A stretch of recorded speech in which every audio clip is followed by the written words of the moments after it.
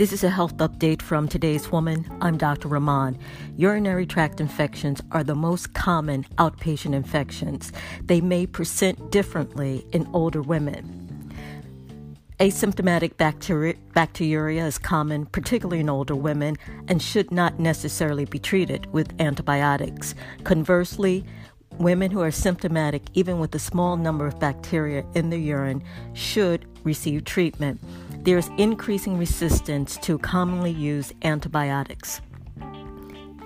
Interpreting the probability of urinary tract infections based on symptoms and testing allows for the greatest accuracy in diagnosis of urinary tract infections, decreases the likelihood of overtreatment, and encourages careful antibiotic stewardship.